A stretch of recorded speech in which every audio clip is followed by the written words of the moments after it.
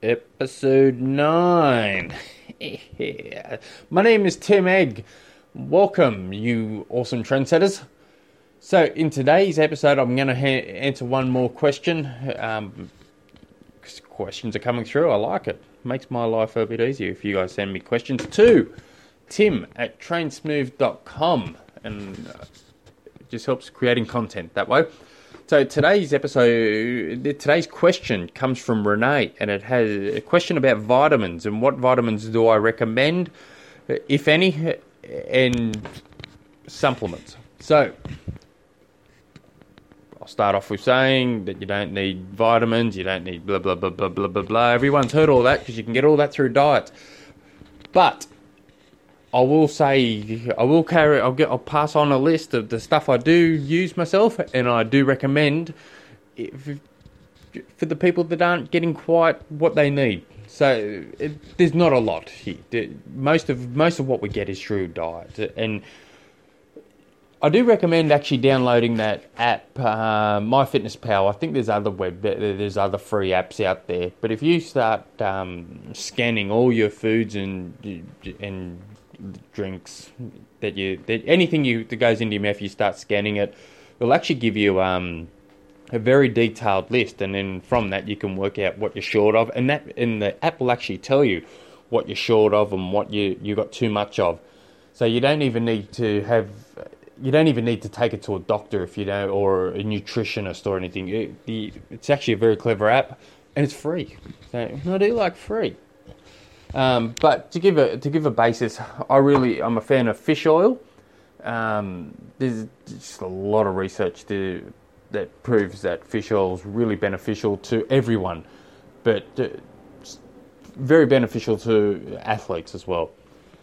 I like probiotics. I take a multivitamin, though most people will say no, and then some people say yes. I take it for that just in case.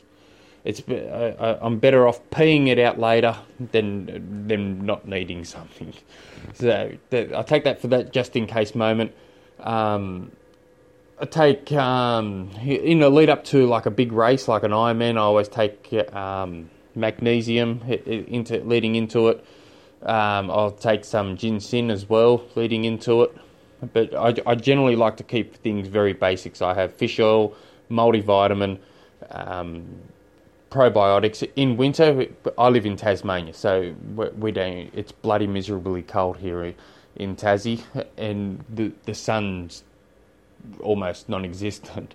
So if you're not getting the sunlight, I like getting a vitamin D in as well. Those vitamin D calcium tablets.